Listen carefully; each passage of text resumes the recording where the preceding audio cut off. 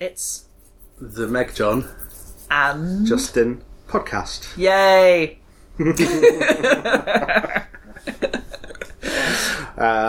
Hola, we are back. I've my head is full of snot due to some recent sniffles, so I'm not quite with it. Whereas I'm on form. Yeah, I'm on fire today. MJ is knocking it out of the park. I am ready to knock this out of the park. No snot issues here. No. Well, that's good. I'm just trying to claim all those bodily functions we talked about the last time, right? Well, that's right. Yeah, So some people are a bit queasy about talking about snot and things, aren't they? And yeah, in the same way that we talked about with toileting. Exactly. Yes. Yeah. There's a cat over there who's very unhappy not to be involved in the podcast. Yes. Until you have anything intelligent to say, you can't be involved. Barney's like, I just said something super intelligent. You just didn't understand what I meant. Barney. She just said meow. Like. Yeah. She probably said, let's unpack the cultural baggage around that. I think that's what she meant by that meow. Yeah. She's hype cat. Yeah. Okay, so I listened to, it's not a rival podcast, it's another podcast. Yeah. Dan Savage, yesterday. Listening to podcasts is something I can do when I'm unwell. It's quite a pleasing thing. It's a good thing for me. Yeah. So, as we always say about Dan, like sometimes he's had a history of not always getting it right, but he produces so much content. He's always out there that, of course, I think sometimes you're going to get it wrong, but often he gets it really right. One of the things that I really liked in his advice yesterday to another one of those interminably long questions that he gets every week. I don't know how he remains so patient with the long questions, but it was to do with monogamy, and I think he was giving advice to somebody who has previously wanted non-monogamy, and there's someone in his life who may want monogamy. And the advice was, well, could you try monogamy for a bit, for like 6 months, for a year, and say that you will revisit it? Yes. And that's the crucial part of it.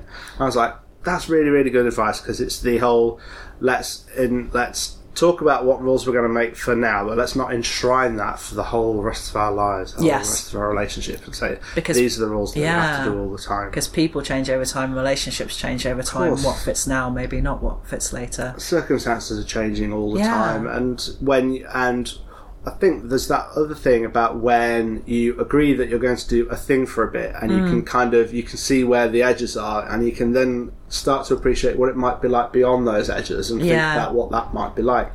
And it might be a lot less scary for somebody who is willingly knowing that they are actively taking part in a monogamous relationship, even though they've never done non-monogamy before, when they get a sense of, where are these potential lines, and what might it look like to be monogamish, to quote Dan, or to be, would that be so bad after all, to kind of to be able to move some of those boundaries over time? You can't potentially know that till you've had an experience of a relationship with that. But like, these people haven't had a relationship with each other yet, so they may not know what's available, what might feel okay, and also, certainly things that don't feel okay at the beginning might feel okay after 6 months, once you've actually had some time together and got to know each other a bit better and know what your issues are and the dynamics between you. Exactly. So that's what we're talking about now. I guess we're already a third through, but the thing that we're talking about is that we can make rules for our relationships, but that they need to be given the opportunity to shift. Yes.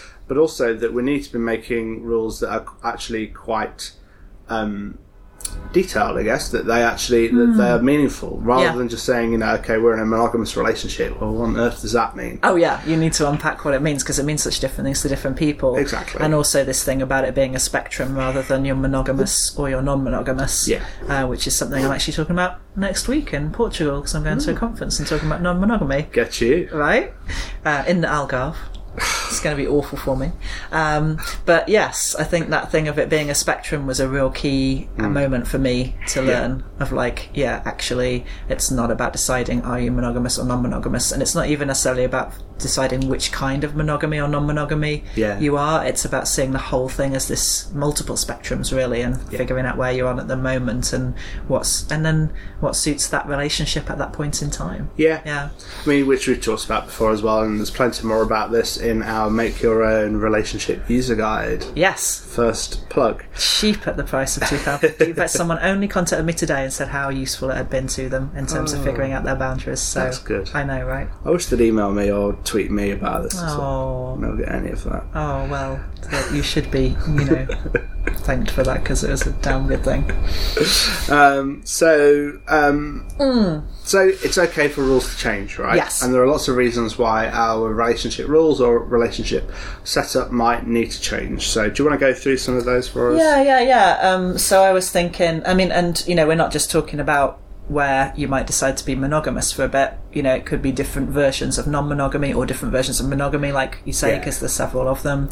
It's about thinking, what is that agreement at this point? Maybe around other sexual contact, maybe about other emotional relationships. So you could be completely monogamous, for example, and decide that for whatever reason right now you don't want to form other super close friendships, or right now you don't want to have a kid, or right now you don't want to get into that whole thing with your family because life is such that it's just demanding too much of you with what's already there.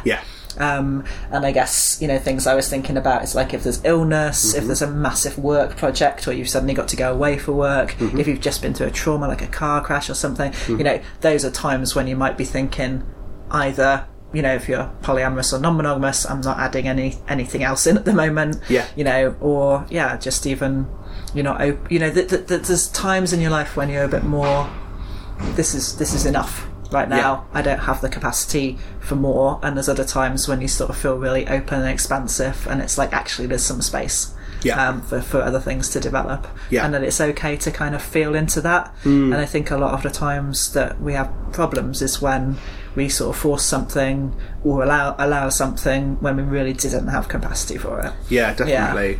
It's important as well there to be maintaining that really good relationship with ourselves as well, and having spaciousness for our own relationship, for our own relationships with ourselves. Oh, super important. You've got to have that, and so if things have come along in life that mean that that's really getting squeezed out, then first priority is making a little more space for that and making sure that's there. And it's like, is there something that can give so that you can do that? And if there's not, you may have to put a bit of time and energy into figuring out how you can do that. I guess that's the thing that we need to be thinking about in terms of rules too, is that when we start to think about our relationship with ourselves, then this means that we also need to be kind of revisiting the rules that we've created for all of the different relationships that we have, even if we're in a monogamous relationship with somebody. So it could be that we need to, if we go into a monogamous relationship and we choose to live with that person, and we might choose to have children with that person, and they're our only sexual interest as well, then we need to then also think about our relationship with ourselves in relation to that, right? And think about them as both being as important as each other. And I put another one in there which kind of relates to the relationship it's sort of in between, really. It's the relationship with your supportive people. It's like, again, if you've put so much energy into one romantic or sexual relationship, or a couple, or more, and the relationship with yourself or the relationship with other supportive people in your life is diminishing, again, that's one that's really worth thinking about, and thinking how can you shift things to bring those into a bit more balance, because that Enduring Love project I was involved with, I'll plug that book, The Secrets of Enduring Love. You should. There you are, with Jackie Gab. That was one thing they really found in all long-term relationships that helped them survive, was if you've got that supportive network of people around you, rather than it's just you and them against the world. It was the third stool, wasn't it? The third leg of the stool. A stool won't stand up on two legs, it needs a third thing. Unless it's a very cleverly designed stool. Bought from Habitat or Oak Furniture Land or somewhere, very clever with two stool. Legs? That work? No. Ever? But it has to be a very, very clever stool. Okay, right. Back to talking about stools again. Oh, no, you didn't. You did. Oh, dear. I'd done wrong. So, our relationship with...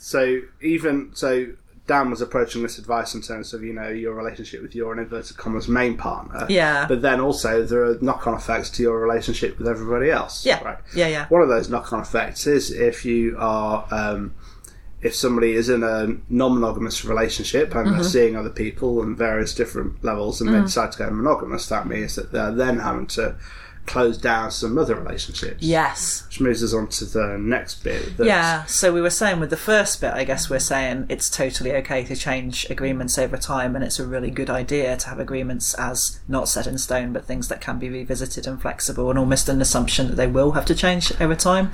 But now we're getting on to, like, if you know that they are very likely to change over time, that also is something it's only fair to communicate with people rather than, you could use the whole agreements change over time as a kind of get out of jail free cards to just change over time in ways that you're going to, and not communicate that to people and just be like, oh, you shouldn't have a problem because it's fine for agreements to change. No, actually, exactly. If you know they're going to change over time, you should really articulate that. Yeah. So that could be, there's a whole different range of relationships where this can happen, right? So there is the somebody who is seeing somebody on a non-monogamous basis and they go monogamous and then they end their relationship with that other person. That can be something that we should be giving people a heads up about in terms of... Because it'd be really painful to just feel like you were, it's like you were chopped liver, basically. Like, I don't know why we say, what am I, chopped liver? But... it just feels like you're disposable. Is chocolate liver disposable? I don't know. That is an expression, the chocolate liver thing. Scotch mist is another. Yeah, it's like a being invisible kind of thing. Yeah, my mate who's solo poly gets that a lot. So that they're often treated as this add-on and assumed that must be then therefore casual for them, but it's not casual. These are important relationships they're building, and then to be just told, not only am I going to stop having sex with you, but actually you're not really allowed in my life now because I'm in this, whether it's a monogamous or a primary non-monogamous relationship, it somehow means that my mate has to be just, got rid of. Yeah. Or if we're entering into a relationship with somebody, like a close friendship or something, and the other person is planning on having kids in a few months' time, then it can be important to be letting that person know that changes are likely to happen. Yeah, or moving. Like I'm, for me, it's about, I'm really about building a kind of logical family of close people, and that's a conversation I've had a few times where somebody's been like, oh, by the way, I'm off. It's sort of like. That doesn't necessarily mean you can't. Like, actually, 4 of my main logical family people are all in the Americas in one place or another at the moment, and probably will stay there, most of them, and that feels okay to me. But it's quite a big deal, so it's good to know, and then you can have a conversation, how might we navigate that shift, but also what degree of intimacy might I then get into with that person, knowing that we're not going to be able to do that everyday rhythm that we do. Yeah, exactly. And then looking to our other relationships and our relationship with ourselves, how can we get that everyday intimacy with other people if that's something that we miss? Exactly. Thinking about again, coming from that place of what are our needs in relationships and which different relationships might we get those met with. I think you've really hit the nail on the head there with what you say about that we're just talking about lots of different kinds of change, but there are times when it's really beneficial to be talking about this change because it's good for your relationships, and there's a time when you have there's an ethical should about when you should be talking about potential change, because really you need to be giving people informed consent about what's happening in your relationship. That's right, and I think a lot of times people hold back from that because they feel like guilty or like bad, that it's not really okay to be making those changes. So actually, if we were open to the fact it's really okay to make changes over time, we'd be much more able then to articulate that those changes are coming up. And also, I guess we mustn't make assumptions about other people. I'm thinking like a good example is like, we're talking about, like, say, that you're at the limit in terms of energy. So for me, because I'm somebody who generally only wants a kind of erotic connection where I've also got a pretty intense, intimate connection with somebody, I would, right at the moment with 2 of those going on and in both in quite new ways, I would be thinking I don't want to have that with somebody else. But for one of my people, their other erotic connections tend to be quite casual. So it doesn't make sense for me to insist on them to close that off. No. Because it's a really different thing. It's not like that doesn't take a whole load of energy. No. And so it's sort of navigating those, not imposing your way of doing things on the other person either. Not saying like, because I've decided to close down that option just now, that somebody else ought to do the same, because actually it might have a very different meaning for them. Yes, people think that like any kind of non-monogamy has to have like a symmetry to it. Yeah. It's just nonsense. No, exactly. It's because everyone has different things fitting in different places. That's right. I mean, I kind of got to the point with I have one romantic relationship, and I don't think I'd have time for other romantic relationships, time or energy. Yeah. It wouldn't be fair to try to incorporate somebody else, and it wouldn't be fair on my friends and my family and my workmate and me, and I just wouldn't have the space for that. Yeah. But that's the thing that's changed over time. When I entered this relationship, I think I was seeing 4 people or something. I was like, I didn't have time for anyone. Yeah. What was I doing? Well, thank you for figuring that out. Those of us in your life appreciate it. Those of us who take up some of your Tuesday afternoon. But it's such an important set of considerations, isn't it? And it does. Also, it changes over time, just from knowledge, just from like, oh, I'm doing this thing, and hang on a minute, shit, this isn't working. Yeah.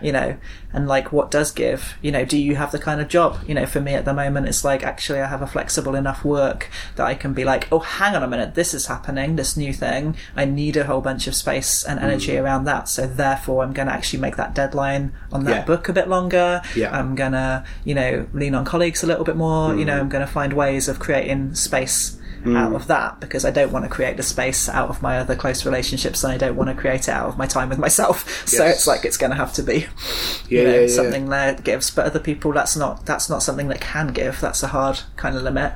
So it's knowing which bits are hard limits and which bits can flex a bit as well, isn't it? Yeah. Super important. Yeah. So it's, I mean, I guess the takeaway so far is, we should be bringing these things up and talking about them and communicating more, which is, our advice about everything, everyone's advice about everything. But, it's but these are the kinds of intricacies that we need to be talking about, that there is that change that recognising the change always happening is a really good thing. Yeah. But just kind of assuming that everyone's on the same page, that, we're all changing so we don't have to talk about it, is a bad thing. Really bad. And I guess the other piece, the final piece that I would want to say is about the feelings around change.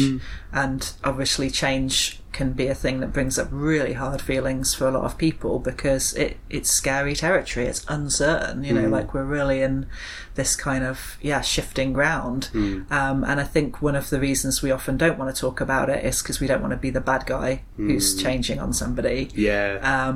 And because that means we can't actually handle their feelings around it, because we're kind of that's where we might go, oh, I'm changing, and like, you should just be fine with it, babe, because everyone changes, because we can't really handle hearing that that's really hard for them.